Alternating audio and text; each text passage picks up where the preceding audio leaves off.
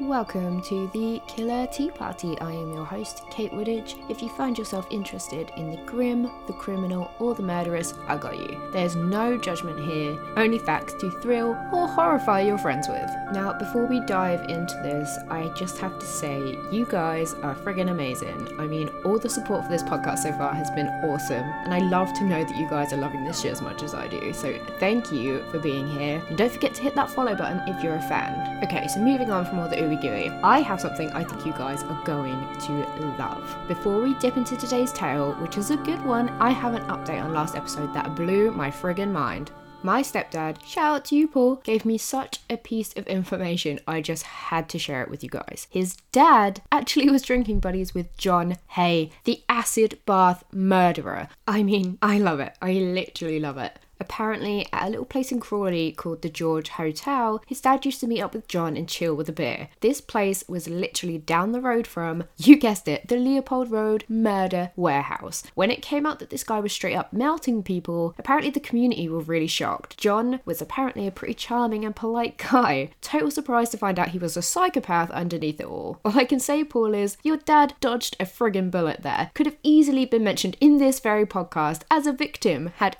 any of their conversations gone the wrong way. So there you have it, guys. I know somebody who knows somebody who knew a murderer. And that's my claim to serial killer fame. Now, if you guys think that you can beat that or have any hometown murder stories of your own, be sure to hit me up on social media. We're on Instagram, Facebook, or Twitter, and just let me know. You could even be featured on a future episode. Anyways, after that amazing It's All About Who You Know story, let's get into it, shall we? Today's episode features a myth, a legend, a murderer. So pull up a chair, pour yourself a cup of what ails you, and let's talk murder. Let me take you back to 1919, March 19th to be exact, and you can literally hear music playing all over New Orleans. It was the sound of jazz. Now, wealthy white New Orleanians all over hired bands to play for them in the red light district, and the clubs and the bars were packed to the absolute brim with people looking for a good time. It was a busy night for sure, but not for the reason that you think. This was not an ordinary night. These concerts were bred from fear to satiate an axe-wielding maniac who was said to come from hell itself. The axe murderer of New Orleans had terrorized the streets for almost a year and has never been identified. While it's impossible to actually verify if he is responsible for all of the murders we're going to talk about today, it is known that from May 1918 until October 1919, 12 people were brutally attacked across the city, 7 of which actually died. Let's dive deeper here. Now, we have to realise that New Orleans back then was a troubled city. Lots of tension regarding race relations and plenty of violence. Italians lived in crowded slums that were severely lacking the police presence that other places had at the time. There's a lot of assumptions that the mafia controlled these neighbourhoods, but that is rooted in a lot of stereotyping and speculation, and only some factual evidence. Now, this was a very volatile environment to live in, and this was the perfect breeding ground for somebody like the Axeman. Now, our first murder was said to have occurred on May 22nd, 1918. The Axeman used a chisel to remove part of the door at the back of the house and enter the home of Joseph and Catherine Margios. The bodies were discovered by Joseph's brothers, Jake and Andrew, who also lived at the residence at the time. The couple were found brutally attacked. Catherine's body was found actually draped over her husband, her neck slashed so deeply she was basically decapitated. Joseph suffered from wounds to his head and his face and was actually responsive when his brothers first found him. However, he did later succumb to his injuries. It was believed at the time that the killer had used Andrew's straight razor to slit Catherine's throat. This led to Andrew's suspicion and arrest. However, after being questioned, he was released due to lack of any other evidence linking him to the crime.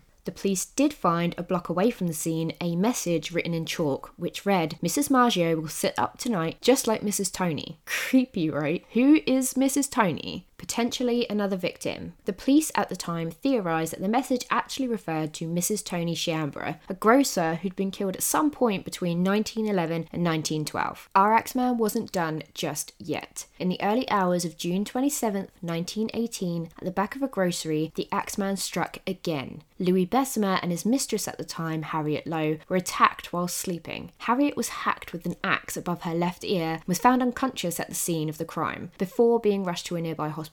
Louis, on the other hand, was struck right above his temple, which resulted in a skull fracture. The couple were originally discovered by a driver of the bakery wagon, John Zanker, who had arrived to make a routine delivery to the grocery. Zanker found the couple covered in their own blood, both bleeding from their huge head wounds. The axe the police found in the bathroom at the crime scene actually belonged to Louis, which caused him to become a suspect, of course. However, at the time, almost immediately after the crime, the police arrested a 41-year-old African-American man named Louis Ubicon, who was actually an employee at the grocery at the time. There was literally zero evidence tying him to the attacks, but the police decided he had conflicting accounts of his whereabouts during the crime. Bullshit, if you ask me. Police, especially back then, wanted an easy fix, and the high publicity of the case made them want a man in custody. It's simple. Shortly after the attack, Harriet claimed she remembered her attacker being a mulatto man, which refers to a mixed-race guy. However, police brushed this off as to her being confused after the attack.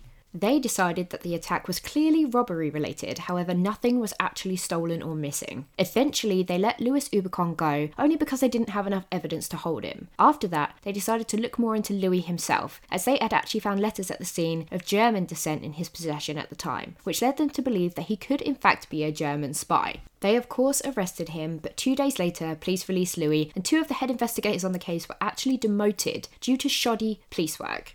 I mean, come on guys, you had it all wrong and we're clearly clutching at straws here. Police did, however, arrest Louis at a later date after Harriet on her deathbed claimed it was actually Louis who attacked her. She passed away in hospital after failed surgery on August 5th, 1918. Louis was actually charged with murder since she had unfortunately succumbed to her injuries and served 9 months in prison. He was eventually acquitted on May 1st, 1919, only after 10 minutes of jury deliberation. I mean, if this wasn't him and it was actually the Axeman, what a stone cold bitch. On her deathbed, she just thought, screw it, I never liked him anyway. She did thrive off of the media at the time, making plenty of accounts of what actually happened to her. They were often scandalous and false. Being the mistress of Louis, when his real wife rocked up, the scandal erupted. After this, Harriet refused to help the police in their investigation any further, as she claimed to suspect the police chief Mooney at the time to be the one who went to the press with the scandal in the first place. This, for me, is your ultimate pick-me girl. Loves the attention, good or bad. Back to our murderer. Our next attack came on the evening of August 5th, 1918. Anna Schneider, a then 8-month pregnant woman, woke up to find a dark figure standing over her. He proceeded to bash her in the face repeatedly with a weapon. Anna was discovered by her husband Ed when he returned home from work. Can you imagine his mind when he saw her? He found Anna with her scalp sliced open and covered in blood. Anna couldn't remember anything about the attack, other than it had been a dark figure and she remembered seeing an axe. Luckily, she went on to give birth to a completely healthy baby girl 2 days later. Ed told police at the time that nothing had actually been stolen except for a few dollars from his wallet, which again kind of rules out robbery as a motive for me. No windows and doors had been forced open, which made it kind of difficult to find the entry point of the Axeman this time around. Police believed the weapon to be a lamp that was next to the bed when Anna was actually attacked, a weapon of opportunity. The attack on Anna was a change in the Axeman's MO though, as Anna was neither a grocer or Italian like the previous victims.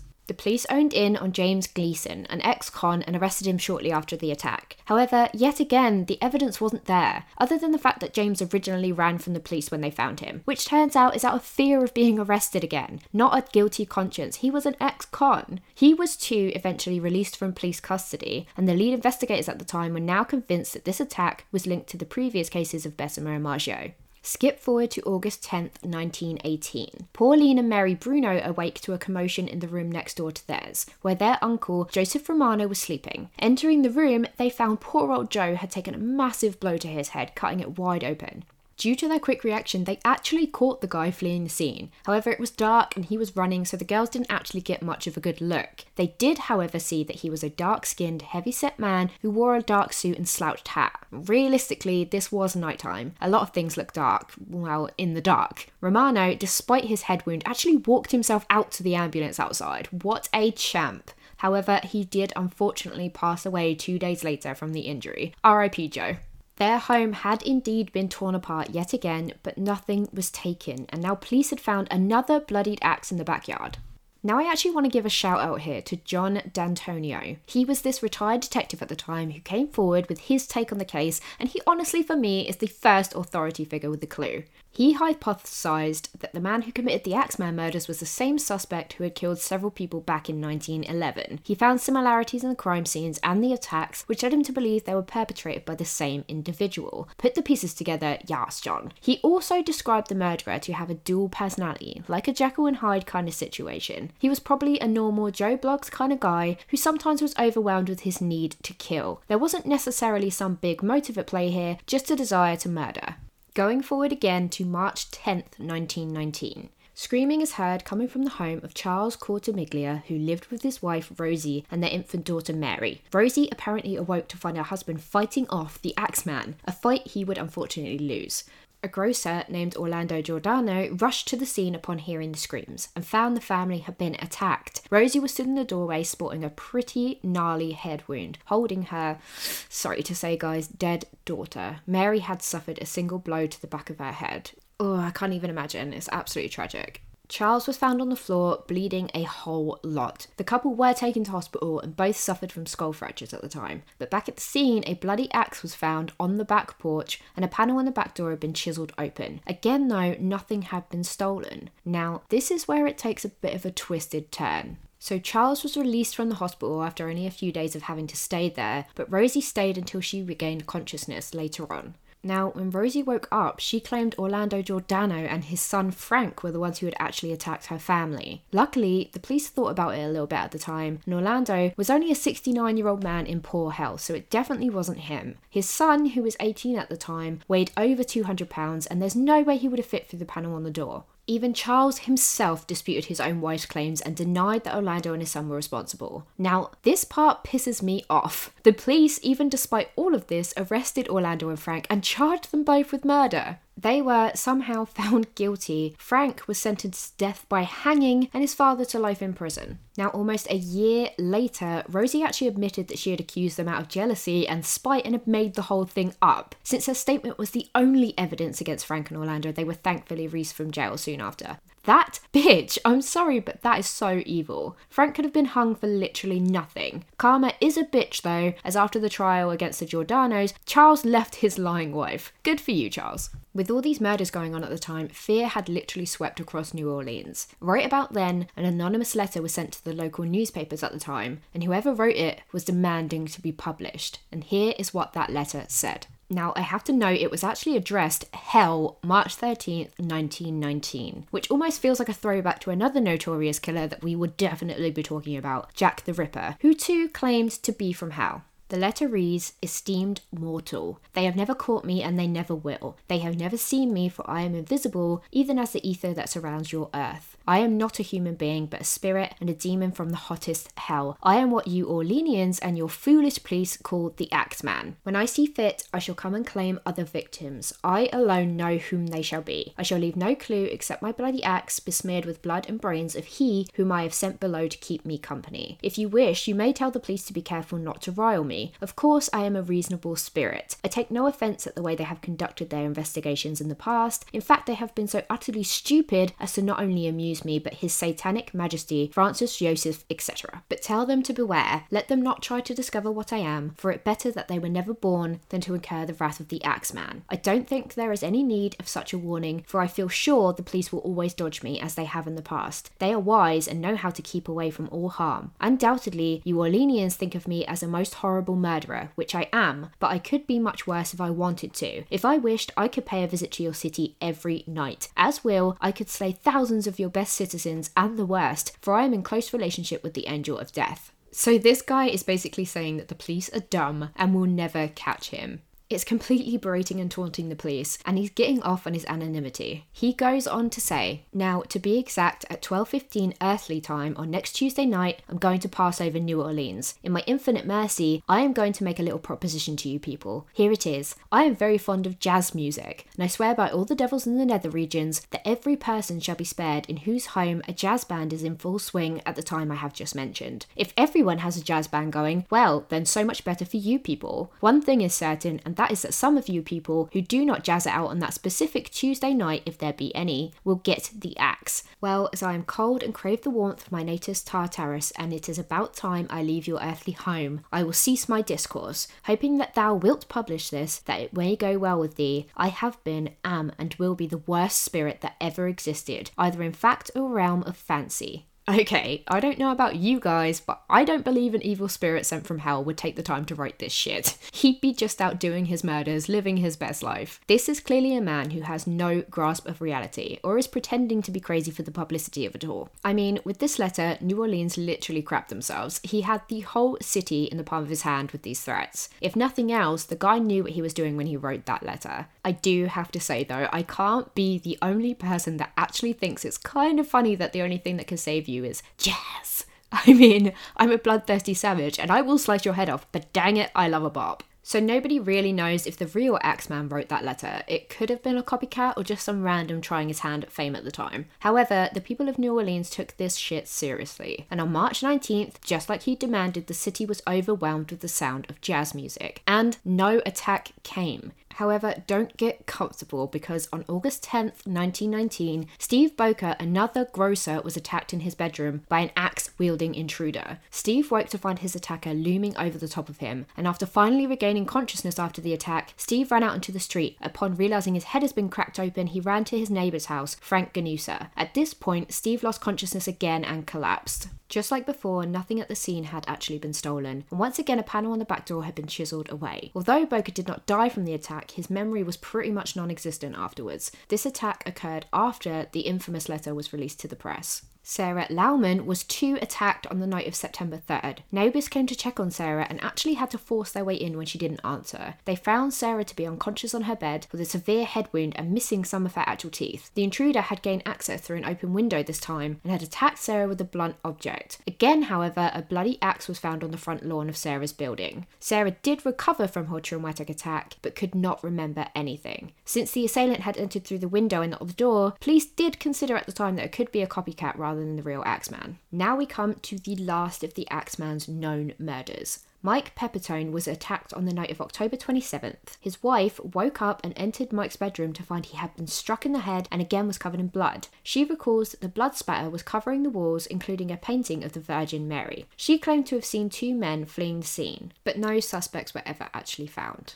And just like that, the Axeman was done. He was never seen or heard from again and vanished. Maybe he was a spirit and just poofed himself out of existence. Now, going over this case, certain things just don't make a lot of sense to me, and I wish I had more of an explanation. In almost every case, a small hole was carved out of a door. Why choose this method of entry? It isn't very practical and can take up precious time. Why did he always leave his chisel behind at the scene, the one he used to pry off door panels? Why was there always an axe at the scene, but it was never actually his own, it belonged to the victims? Why did he majorly attack Italian grocers, but then occasionally switch it up? What is the connection, the motive? His victims were two, mainly women. Men only suffered blows if they actually got in the Axeman's way and never seemed to be the primary target. Many of the victims were Italian Americans, who at the time represented the Big Easy's white underclass. Is it racially motivated or is it gender motivated? Does he hate women or does he hate Italians? It's pretty murky. Anyways, we can't have a mystery murder without there being at least a few suspects thrown in along the way. Now, since the majority of the Axeman's attacks were on Italian American grocers, there was some belief at the time that all victims were an early form of mafia crime, called the Black Hand. Black Hand crime was a name given to an extortion method used in Italian neighbourhoods at the time, so the murders could have been linked to some extortionary debts. However, the Axeman frequently left his suspects alive, which many mafia experts believed would not have been the case if they'd have been true Black Hand attacks.